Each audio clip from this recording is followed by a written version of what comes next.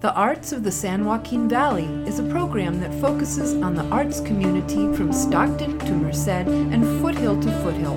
We talk with local authors, poets, playwrights, fine artists, actors, directors, filmmakers, dancers, musicians, crafters, and makers to learn more about their art and the arts-related events here in our part of the valley. We're your hosts, Linda Scheller. And I'm Sandy Graham. If you're involved in the greater arts community of our area and would like to be featured, we will share our contact information at the end of the show.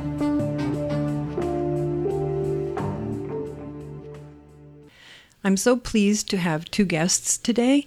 First of all, Dr. Daniel Afonso. He's coordinator of vocal and choral studies at California State University Stanislaus. He's also a composer, arranger, and editor of choral music, a voice instructor, clinician, researcher, guest conductor, and since 2001, the conductor of the Modesto Symphony Orchestra Chorus.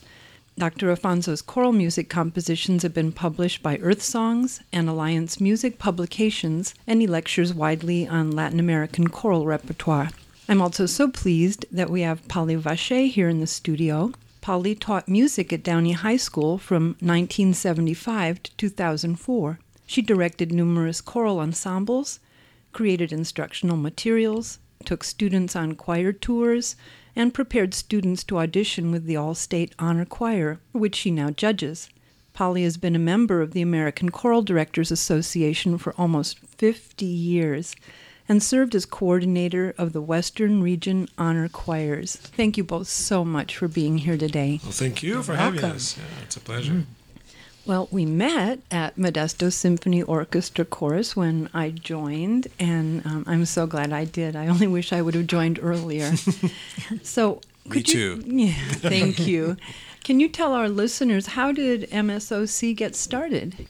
The chorus started when Daryl One was the artistic director and conductor of the Modesto Symphony, and he was interested in, as soon as he was hired to be a conductor, he demonstrated interest in doing music with orchestra and chorus, and kind of suggested to the leadership of the symphony, the Modesto Symphony, why not start our own symphony chorus? It could be a larger umbrella that could attract singers from, not just Modesto and Turlock, but other cities in Stanislaus County. It could be another booster for the choral music and music, at large here in the city, in Stanislaus County. And so the Modesto Symphony decided to start the chorus. In fact, Polly Vacher here was kind of in the subcommittee that was put together to the audition who was going to be the conductor. Right, do the search for the conducting position, and a couple of other local choral specialists and teachers and professionals, and so I was hired that year to start the chorus and start auditioning everybody. Our first year we sang Verdi's Requiem. That was a big opening for us. It was a very exciting year. The membership of the chorus was already over 100 people in that very first year. In fact, if I'm not mistaken, we were very close to 130 singers in that first year. That's impressive. It was a very fun year. So, and here we are. Oh, good. And I have just something to add to that, historically speaking. Good. The Modesto Junior College Masterworks Chorus had functioned as the vocal element with the symphony for actually some years, for decades. I don't know the exact history, but it was at one time actually written into the curriculum description of MJC, the vocal music department, that if you were a member of the Modesto Masterworks Chorus, you would be singing with the Modesto Symphony. And they did for so many years. And then through a series of unfortunate things that happen with vocal music, which I'm sure we'll be talking about through our interview here, that choir became smaller and less able to do the larger works. So just right about that same time, as Daniel mentioned, Maestro One came on the scene and suggested that. the symphony, go ahead and start a chorus and kind of pick up the ball at that point. So, but I just wanted to be sure we mentioned the long-standing role that the Modesto Junior College vocal department did play in that role of singing with the symphony. How many singers do we have currently, approximately? I think it's right around 140, I think. Yeah. And we always welcome more, right, Yep. Daniel? Oh, yes. In fact, if there are any listeners who are interested in joining even this season, I will be taking new singers starting on February 4th. That's the only thing. They have to attend that first rehearsal on February 4th, when we'll be starting preparations for our next concert. Well, not exactly the next concert, but the May concert, the final concert of the season, when we'll be performing a beautiful piece by the French composer Gabriel Fauré called Requiem. And so we rehearse every Monday night at Trinity United Presbyterian Church. It's on 1600 Carver Road in Modesto. At 7? 7 o'clock. Thank you. See, you know this stuff better I than I do. do. No, I don't really. What do you recommend or hope for in singers in Modesto Symphony Orchestra chorus? That's a really good question, because a lot of people think that if they, oh, I never sang in a chorus, or oh, I don't really have a good voice, or oh, people tell me that I can't sing, or that I don't carry a tune. For example, my mother, when she was a child, she had a teacher who just told her that she shouldn't sing because she didn't sound very good. Oh. And for many years, she just carried that with her and never sang, until she was probably in her mid-50s, and one of her friends at church said, "Oh, come on, you need to join church choir." And it's like, "No, but I have this ugly voice." Anyways, fast forward, she became section leader. She was like one of the most powerful altos in the group, and still singing in the chorus until today. So for those people who just feel like, I don't know about this, just come try it out. I invite everybody to come, and if they feel shy about it, they can just watch the rehearsal a little bit and see how they feel. What's the dynamics of the rehearsal? How does the music go? How does the director work? And but I basically just want people who love to sing. Yeah, that's what I was going to say. That's kind of the number one thing. Everything else we can work around. Yeah, it's just really a devotion to the idea of choral music and being a team member. Exactly. Part of, this large ensemble that creates beautiful music and beautiful feelings. And, if they're devoted to that, then Daniel can work with whatever shortcomings there may be when they step through the door the first time. Because we're all learning. We're all on a continuum. Even professional musicians still have more to learn. And then, of course, the amateurs are on a broad spectrum as well. And it's interesting that Paul is saying even professional musicians have a lot to learn, because the chorus has worked with so many different conductors. For example, there is one work, Carmina Burana, that we have done with at least 3 different conductors, because we did Carmina with Daryl One. We've done Carmina with David, and we've done Carmina with a guest conductor. And so every time we do it, I learn something, because each conductor brings something to my attention that they want to focus on that maybe the last conductor wasn't too interested in, So as I prepare the chorus, it's like, oh, that's right, I never noticed this. So it's the same thing for the singers, even experienced singers. Now we have, Polly here, and we have such a variety of singers in our group. We have professional musicians, we have professional singers, we have people who have degrees in music, right? But we also have people who have never participated in any kind of a choir. So they don't even know what that's about. They don't even know what is a soprano, And I find that fascinating, because as you guys know, my approach to the choral rehearsal it's very pedagogical in the way that I want people to learn things. And it sounds like a cliche, but I understand. Yeah, because I want them to learn to fish. I don't want to give them the fish. So rather than just telling them what to do, I like to explain to them why they're doing things that way, so that if they find that thing again, that same issue in another piece of music or in another chorus that they sing, they can apply that concept and solve the problem on their own, thus becoming better singers. And that kind of gives them such strength. I don't want to mention any names because I don't, not because it's an embarrassing thing, but I just kind of don't want them to feel kind of, But I've had a singer in this group who, when that person first approached the group, there was such fear because the group was so good. You guys sound so good. I'm afraid of joining this and just ruining it. So for a while, the singer just sat in the back and just watched rehearsals.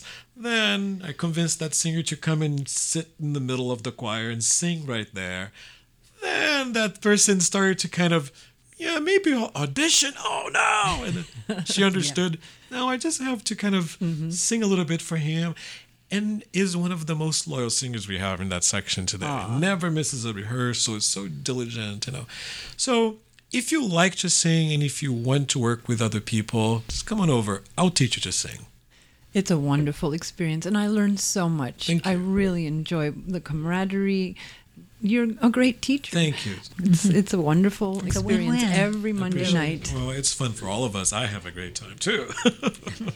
And then our performances are at the Gallo at least 2 times a year. Correct. Normally, we do at least 2 concerts a year. We do a holiday concert at the Gallo Center in which the full chorus participates. It's called Holiday Pops. Then the full chorus... Early December. Very early in December. Normally the first weekend of December. It's interesting because this year it was, I think the first day of Friday was was still November. Was it November 30th? Yeah, Yes. So we do the Pops concert with the full chorus. Still in December, there is a smaller group from the chorus that I select to do the holiday candlelight concert.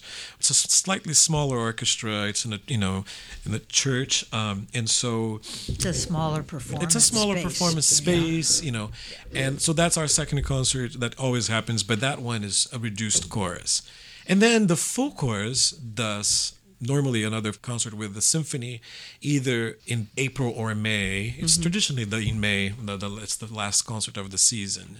Now, every now and then we have some special events, special occasions, So a few years ago, Maestro Lockington wanted to do a concert of Baroque music in February and wanted the chorus to participate, but it wanted a reduced chorus. So the same reduced chorus that sang Candlelight did that concert. Or this season is a very fun season for us because the women of the chorus, sopranos and the altos, had a concert with the symphony back in November when they sang this beautiful piece by the British composer Gustav Holst called The Planets. And now the man next month in March, just the man from the chorus, tenors and basses, will do a similar thing but with slightly different music. So we're now singing for the screening of Pirates of the Caribbean movie that the symphony will do, and so the symphony will be playing the soundtrack in real time, and the men's chorus will participate in that concert.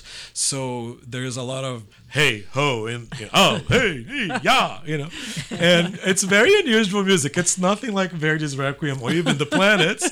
But we're having a really great time. Oh, I bet. And it's interesting to know that kind of each one of these experiences brings such a different musical opportunity for the singers, as I'm just describing. You have That's great variety. pop Yes, it music is. and kind of a Christmas stuff, during the holidays. But then you also have the smaller group that does more intimate, smaller ensemble works. Then you have the large symphonic works, the major pillars of the choral symphonic repertoire that mostly come from the 19th century and 20th century. But then every now and then we also do something like Just the Man, or a Disney concert like singing the soundtrack, or many years ago we had a piece commissioned for the chorus. One of the kind of younger generation of composers, Gabriela Frank, she was commissioned to write an original piece for us. And the chorus did that.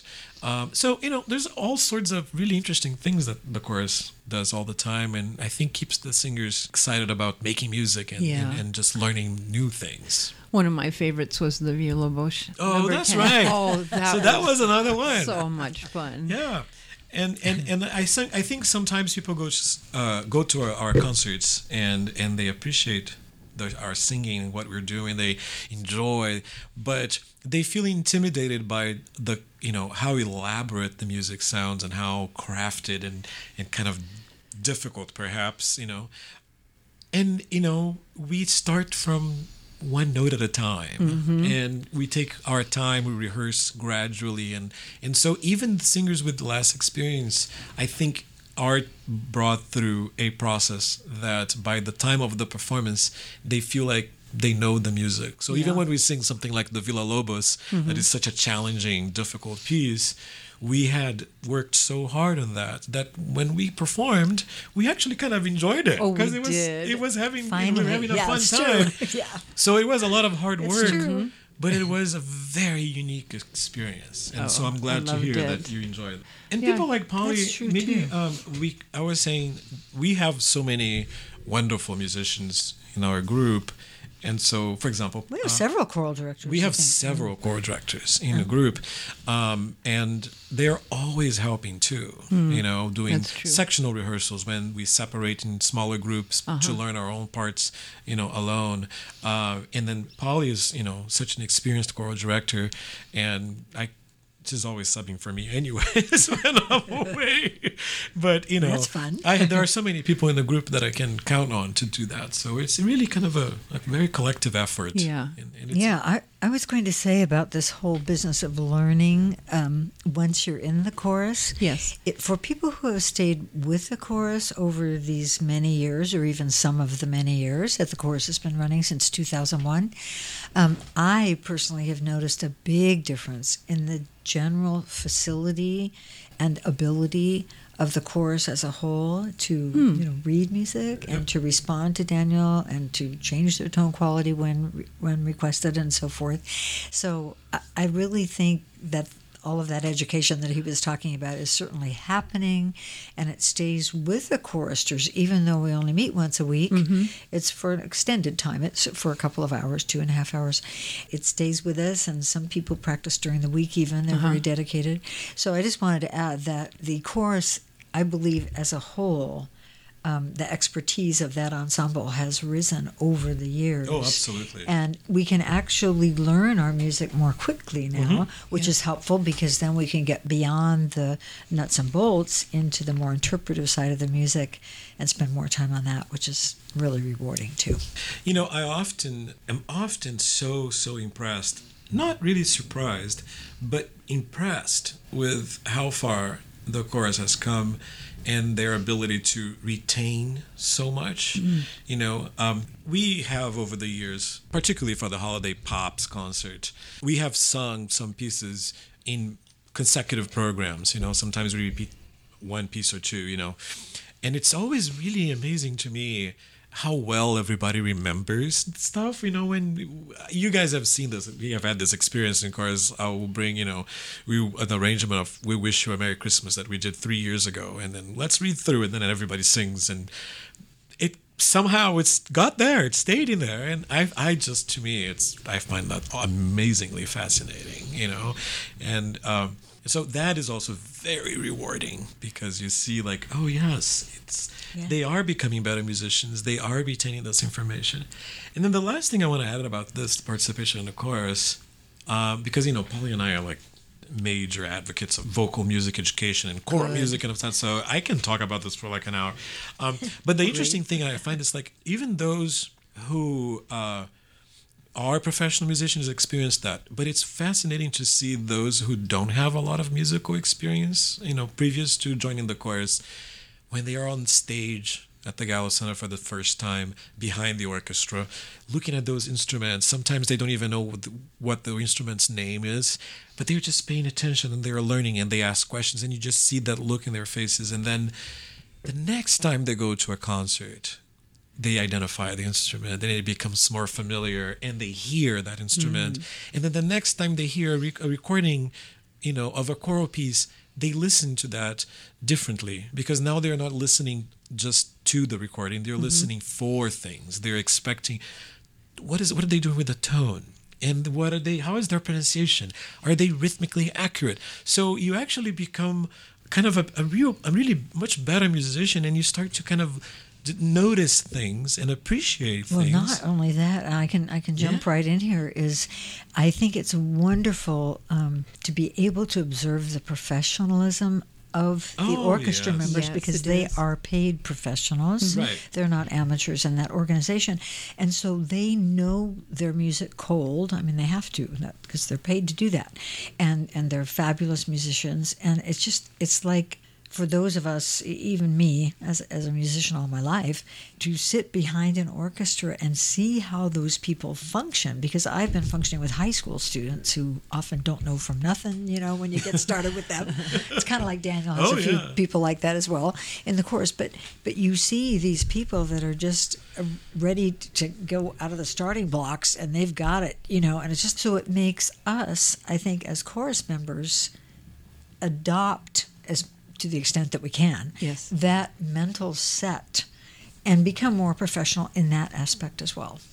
I'm talking with Daniel Afonso and Polly Vache here on Arts of the San Joaquin Valley. Let's turn to you, Daniel, and what was it like growing up in Brazil with the music, and how did that affect you? Oh, that is such a good question, and someone is going to have to stop me because I can't talk forever about this. But I had two amazing parents. My father unfortunately passed away in 2009. My mom is still alive and she lives in Brazil, in Rio. And my parents, both of them, of whom grew in poverty. My dad grew up on a farm, really very, very poor. My mom was in an urban environment in the northern part of Brazil, but still a lot of poverty, and worked really, really hard from a very young age to kind of have a better life when they started their family. And so when I was born, my parents really, my mom is a teacher. She's a retired school teacher.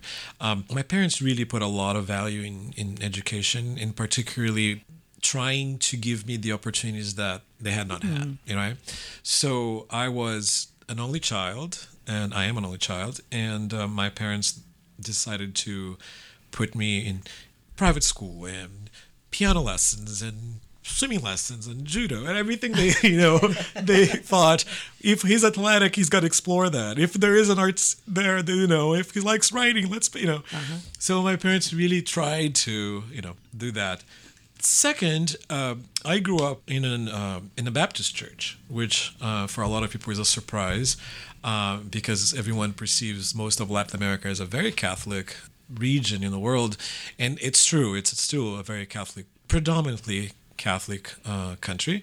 A lot of people profess to be Catholic. Whether they practice or not, that's another story. But there are a lot of other evangelical and other denominations in the country. And so I grew up Baptist and went to a church that was very large, So I grew up in a Baptist church that had 9 choirs. Oh, my goodness. There were 1,300 members in that church. There were just children's choir. There were 3. So from a very young age, that those kind of graded choirs that you sing in the children's choir, then you get to an age of joining the youth choir, and then you get to the chancel choir. So I went through all of that, and because I took piano lessons, I also often played at church. So that was kind of the beginning of my love for choir and music. I later on, when I was in high school, I had a teacher. I have a friend actually who had a teacher, a music teacher, who was the main choir teacher at the National Conservatory in Rio.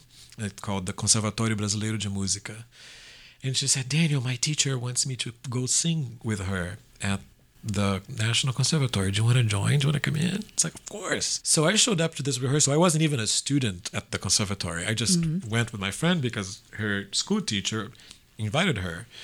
So we went, and it was the first time I sang a piece of music that wasn't sacred. And I will never forget, we were reading a 4-part arrangement for, mixed choir with men and women of a song from that musical, in Portuguese is A Noviça Rebelde. Sound of Music. Sound of Music. There you go. So I get to the rehearsal, and typical Brazilian fashion, I got there late. And when I walk in, that's where they're reading. And I just remember my eyes kind of getting filled with water. It's like, oh my goodness, I love this. And I kind of sat behind the basses, got a score, and started to sing. And I still know that bass part from memory until today. Oh. And that was the beginning. Yeah. That teacher's name was Nilda Miranda, and she was a well-known choral conductor in Rio. And I think from there on, it was just kind of almost kind of a natural flow. That was what I wanted. And you started conducting as a 16, teenager. Yeah. Oh, I was only 16 years old when I had my first choir because I joined the conservatory and I loved that. And so I went back to my church and I thought I'm going to start my own choir. Oh. And I talked to my friends, all teenagers. We were all the same age and we started our own group. And I played the piano and I started to write arrangements for the group. And I think that's kind of how my compositional thing started too, just writing music for that group and trying out without ever having a conducting lesson, So when I got to college, the music minister at my church said, you need to audition for that school. They have a very good music ed program and you're going to learn to conduct there. And then you need to go to that other school to take conducting lessons with this person. So I got some musicians who were near and a little bit more experienced to give me some guidance in what to look for and who to approach and what schools would most likely be the best fit for me and my experience at that time. And so I'm Regarding studying in the U.S., do you mean? No. This right was still in Brazil. Yeah, that was still in Rio. Brazil. This wasn't. I was finishing high school and just getting ready to go to college, And I did not listen to them though, because I was afraid, and I heard so much of those. Oh, music, but no. What's the real job, or what's your backup plan in case music doesn't work out? It's like, how are you going to make money? Are there jobs? Have you heard this before? I have. So I was afraid of that, and I thought, okay, maybe I could do something else. So my first year in college, I was a French major. Now, I don't know what led me to think that being a French major would be much better than being a music major. But as it came in my mind, I thought, maybe I can teach French. I can, there will be language jobs, for sure. But after that first year of college, I just I knew music was for me because I was still conducting that youth choir that I had started.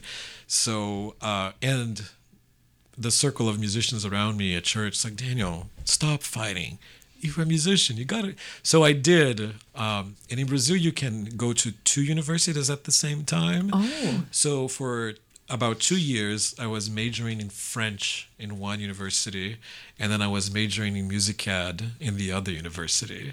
And I had to plan my classes so that they would never conflict. It was interesting. It was a very fun. Good for you. But I unfortunately never finished the French major. I in my junior year, I decided I can't do this anymore, and then I just finished my... But see how the French has benefited you in your French pieces. Indeed. Text, yeah. Exactly. Well, I still speak French, so it works out. When did you come to the United States? I came to the U.S. In 1994. And originally I came here to go to graduate school, which I did. I got my master's degree in the Midwest, where choral music is amazing. So really a lot of good choral music happening in the heart of the country, and in the Midwest, and particularly in the northern states. There's a lot of very good choral music being taught. So I got my master's degree at the University of Missouri in Kansas City, and I love Kansas City. And then when I was finishing my master's degree, my teacher called me and said, look, there is a small college in Nebraska, liberal arts school, where the choral director is going on sabbatical next year. And they called me and they don't want to do a search. They just want me to recommend someone to fill in for him, and I'd like to recommend you. Are you interested? So I taught in Nebraska for a year after that. And then I was still thinking about going back to Brazil at the time, but I thought that if I went to Brazil, I would not have a doctoral program in choral music yet there. So I applied for my doctoral program here in the U.S. instead of moving back to Brazil and then coming back to the U.S. I thought, let's get it all done now. But then when I was finishing my doctorate at the University of Iowa, this amazing job at Cal State Stanislaus was open because my predecessor had recently accepted a job in another school in the Midwest. and the university did not have time to do a tenure track search. So when I first came here, I was a visiting professor.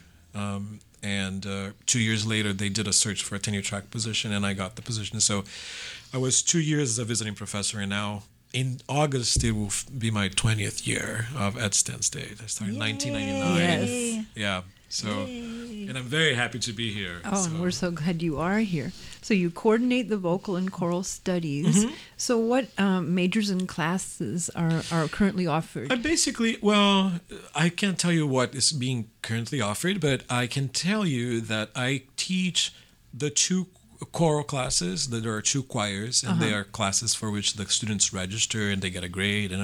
So we have a larger ensemble that's called concert chorale, and we have a smaller, more advanced group that is called chamber singers. So I'm currently teaching those two courses. I also teach the classes in the music education curriculum that are related to choral music. So the music education students who, they have to take courses in conducting, in choral and instrumental conducting, choral and instrumental literature, and choral and instrumental teaching techniques, methodologies. So I teach the three classes that are on the choral side: choral conducting, choral methods, and choral literature. And then on my spare time, I teach one of the theory courses too. I teach ear training, which is a class in which the students learn how to read music, how to listen to things critically, how to identify chords, and how to listen to something and write that. We call dictation. So you hear a melody and then you're able to notate, just the same way you hear a word and you can write the word, right? So so that's the class I teach. It's called ear training and sight singing. You're listening to KCBP Community Radio at 95.5 FM and streaming at kcbpradio.org. Once again, I'm speaking with Dr. Daniel Afonso and Polly Vacher. Thank you so much, Daniel. I'm going to ask Polly now, what was the influence on you as you were growing up? How did you get into music? Well, like Daniel, I had great parents, and they both loved music and participated avocationally. My dad loved to play the saxophone, an alto saxophone. I think he had a soprano sax also. And when he was in college, he was in a little band that went all over the place, helping support himself through college that way. And my mother had played violin growing up and loved to sing. She just loved to sing as an amateur. I don't remember her being in choruses, but when we would go to church, I would stand beside her and hear her voice, and I'd go, "Oh, my mom has such a pretty voice. I hope I can sound like her." I mean, I must have been like 5 or 6 or something. I don't know. So and I wanted to play the piano. I remember that when I was probably 5, I guess. I started, how kids go around and pound on the keyboard. Kids do that in general, whether they really have the propensity for it or not. Kids just tend to do that.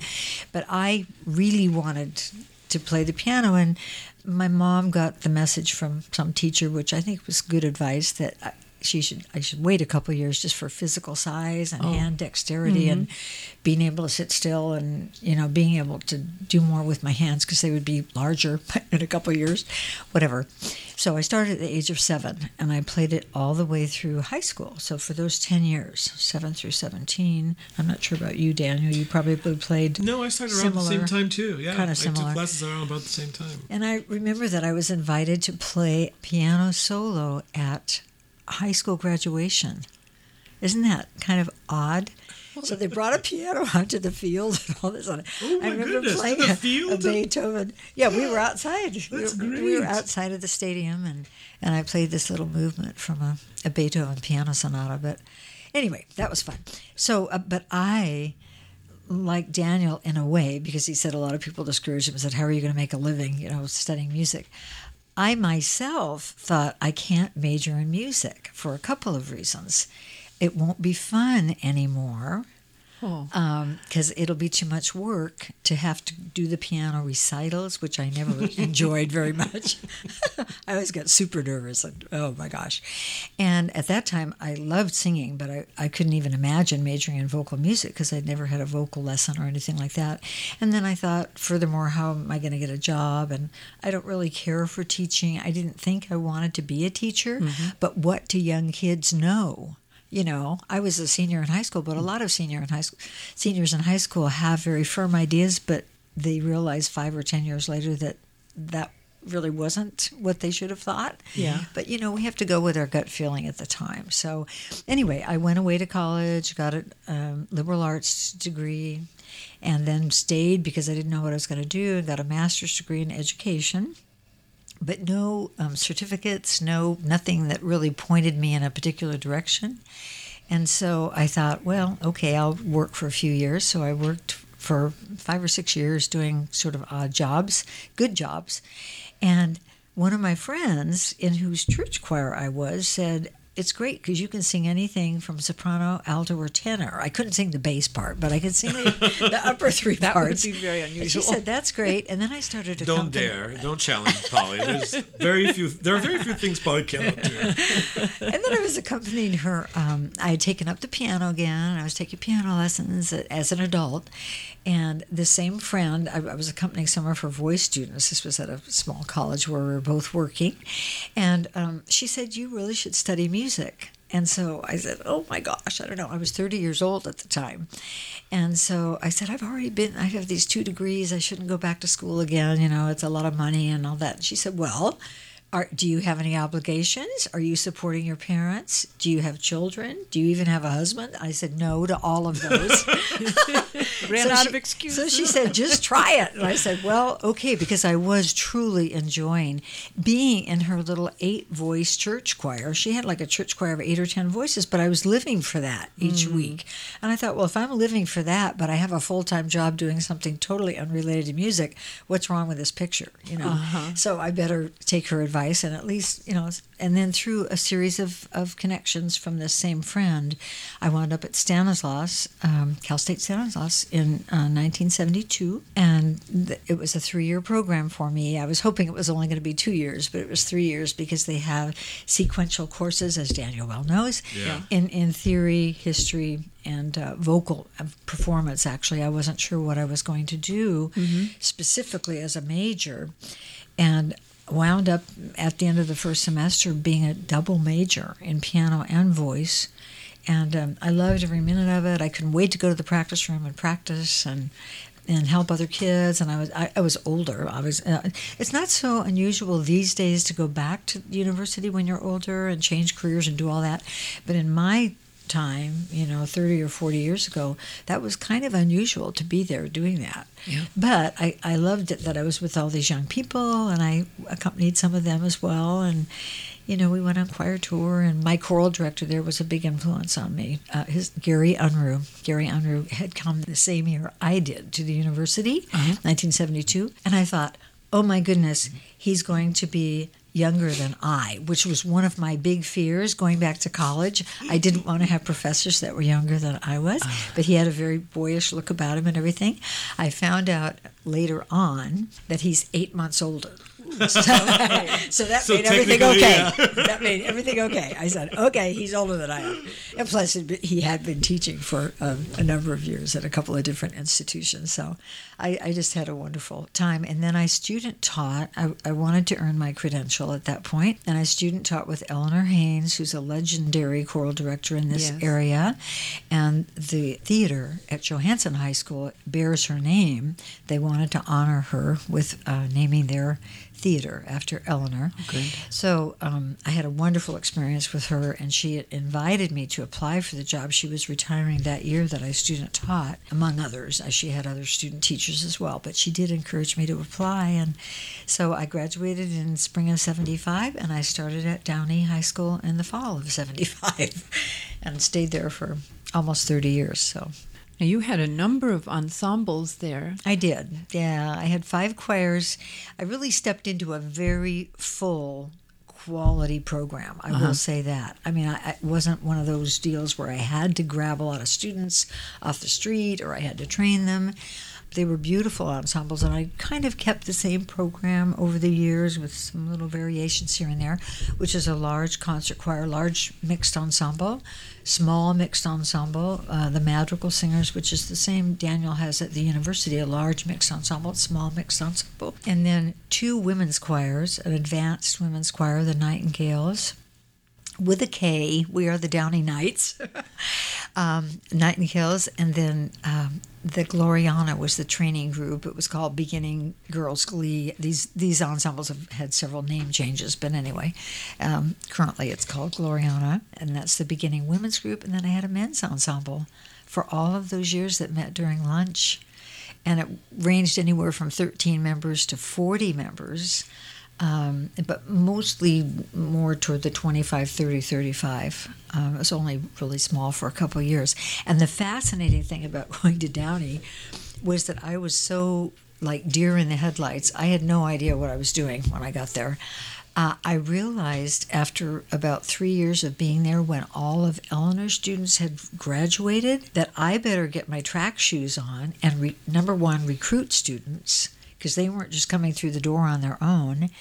And number 2, train students, because I had all these trained students, and I wasn't aware enough that this wasn't just going to happen every year. And so that was very interesting to kind of, well, first of all, realize that, and then go, oh my gosh, I really need to teach these kids to sight read. I need to do this and that. And there weren't very many reading and theory programs published at that time. This is 40 years ago. But nowadays, within the last 10 to 15 years, there have been many of these music teaching programs put out, and they're all quite good. I mean, there are many really good ones. But I didn't have anything, so I wrote my own material so that they would learn to sight read and count and all that sort of thing. And I had a facility with language, so I felt comfortable doing literature and I had such good choral directors. Because you had studied German also in college, yes, I was a German minor, and I had lived in Germany for a while, so that was good. And then I loved Spanish and Italian, and the Romance languages wasn't a problem. My biggest problem was French. Oops. I needed Daniel at my elbow.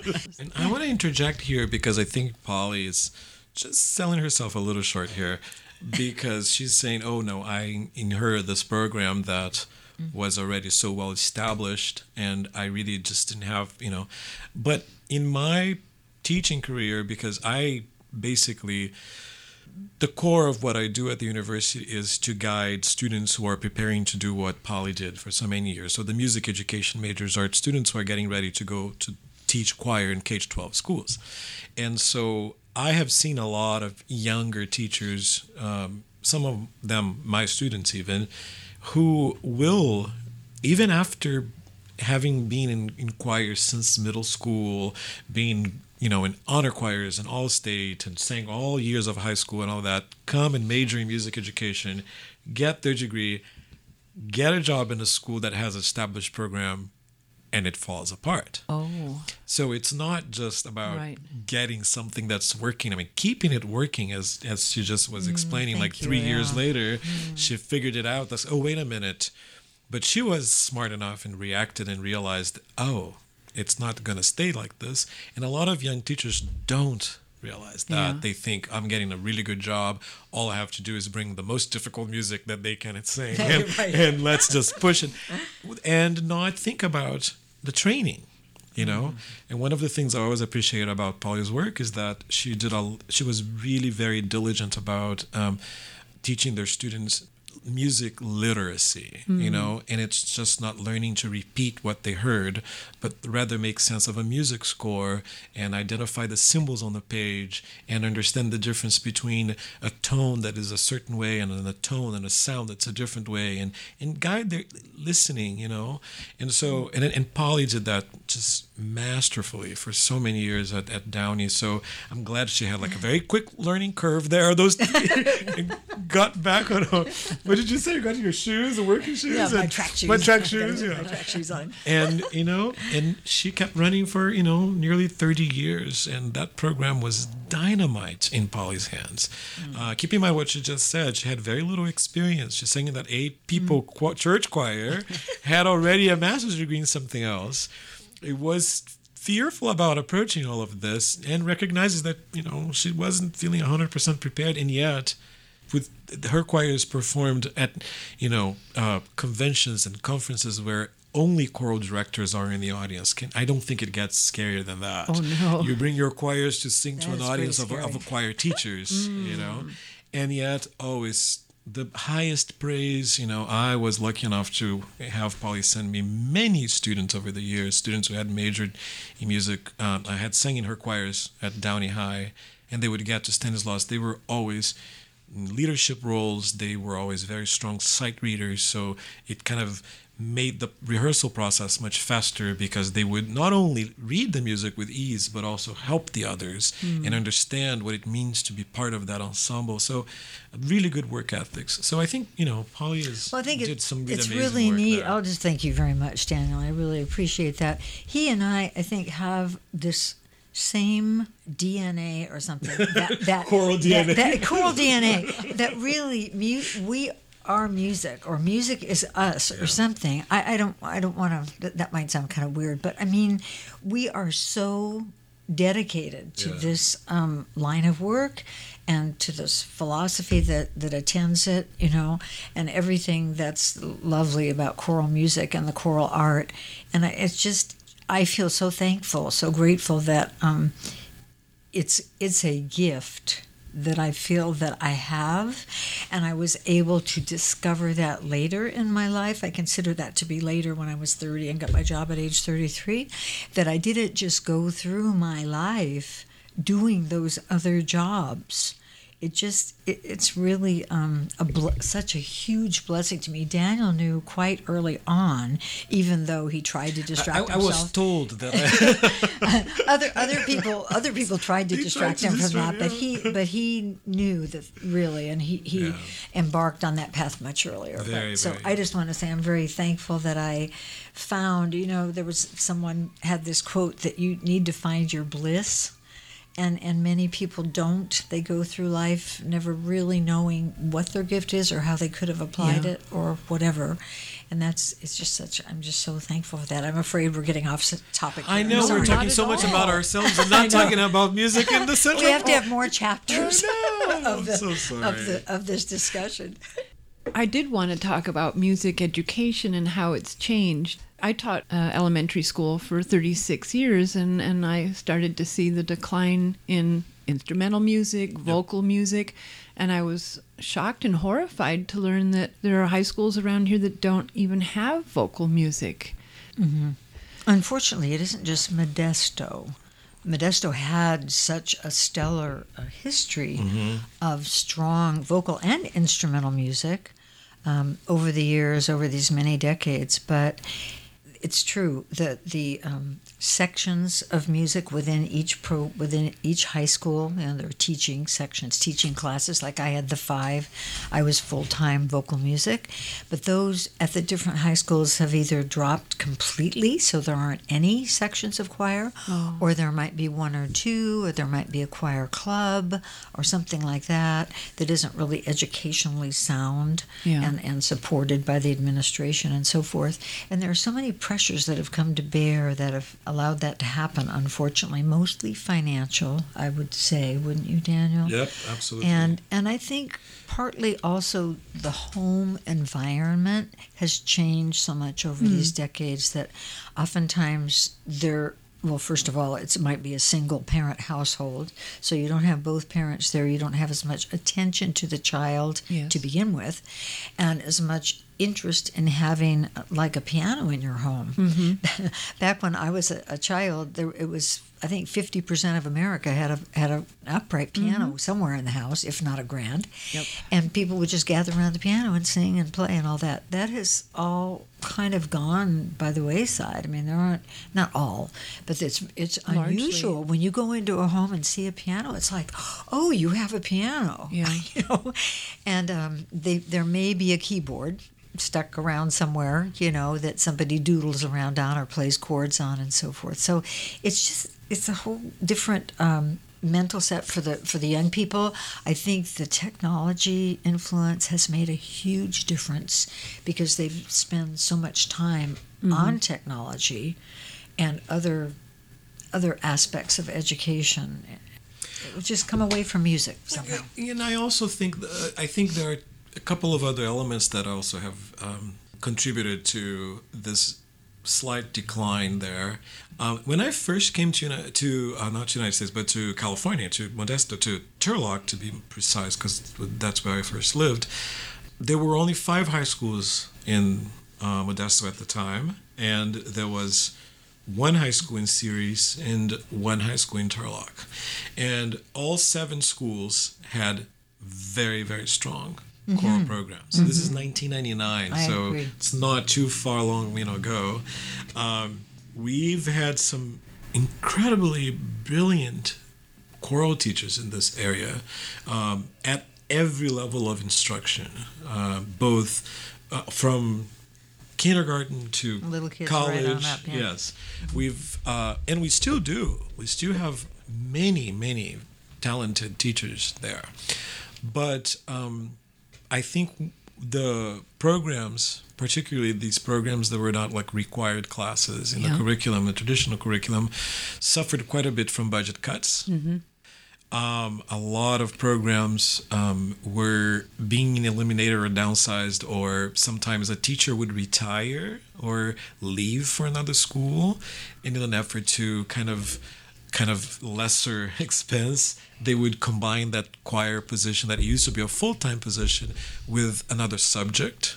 And so that person was no longer able to kind of give 100% attention to that program, which, as Polly was saying, you got to go out there and recruit and visit the schools, but you're also, working with administrators and other teachers and teaching the kids and working with parents who often come to help with the program, a booster club or a support organization. So choir teacher really, it takes a lot of time, and just to, for example, two things Polly did not mention about that were things that she did regularly at her Downey High School.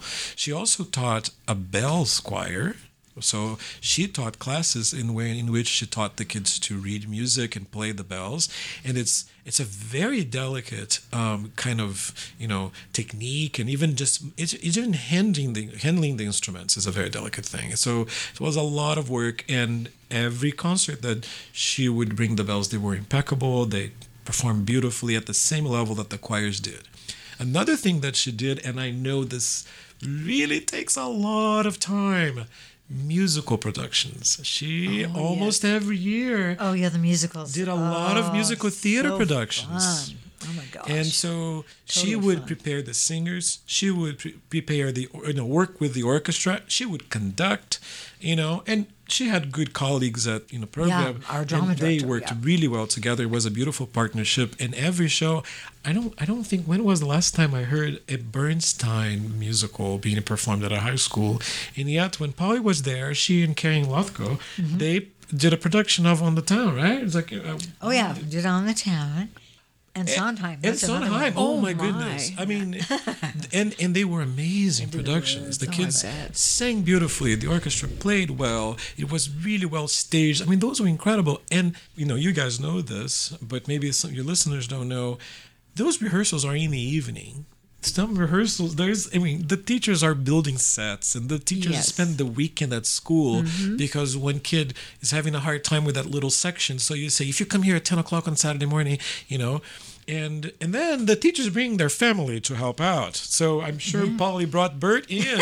It's like, honey, you help with the programs, and can you do something with the recording? And so it really takes a huge lot of effort. your time. It's a huge effort.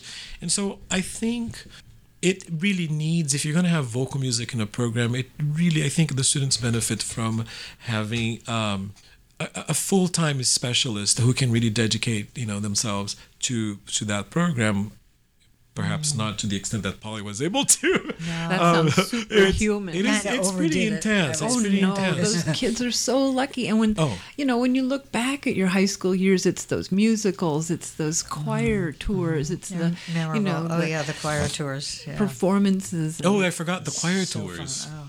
And the conference programs and all these things. So it's a big job. And so budget cuts affected that because we lost a lot of personnel, right? And I also think what Polly touched on a very important thing about, different parenting styles. Yeah. Today, when I was in Brazil, and as a kid, as a teen, and then even in college, my parents never missed my concerts. They were always there, taking pictures and being proud and all that Yeah. stuff. Sadly, today, some parents are just so overwhelmed with whatever is going on in their lives that it's not rare for us to see a parent come and drop off their kids at the concert and go somewhere else, and then they come back to pick up the child at the end. I mean, it doesn't happen all the time, and I'm by no means criticizing who does what, but it's just that we live in a different world today, and people have a hard time kind of prioritizing certain things, and a lot of the young students are feeling the pressure of kind of being competitive, and of course the change in educational policy in the country was I was going to very mention that too. Yeah, very one of the detrimental. big things that I've noticed over the last few years, even before I retired, was that there are so many additional requirements put into the curriculum for these students, especially for remediation. Yes. That they don't have time left for electives, which would be Sadly. our choral program, our music program, and actually the electives, the music and art and all of those wonderful arts type classes make their brain stronger. So it's this That's right. horrible thing where you're eliminating what would actually be of greatest service to the student and to their emotional development, to their brain development, to their even wanting to come to school in the first place. And their character Because there's development. always an attendance issue, it seems, and a graduation rate issue. And you say, well, give them something to come to school for, because so many of Right. my students would say, well, that was my favorite class in high school. And I dragged myself to school every day just so I could be in Yeah. choir for that 1 hour or whatever. And that still happens, by the way, at Oh, the university. sure. I have students who say, your class keeps me sane. Yeah, Oh. see, there you go. Coming to your class is what makes me handle my major.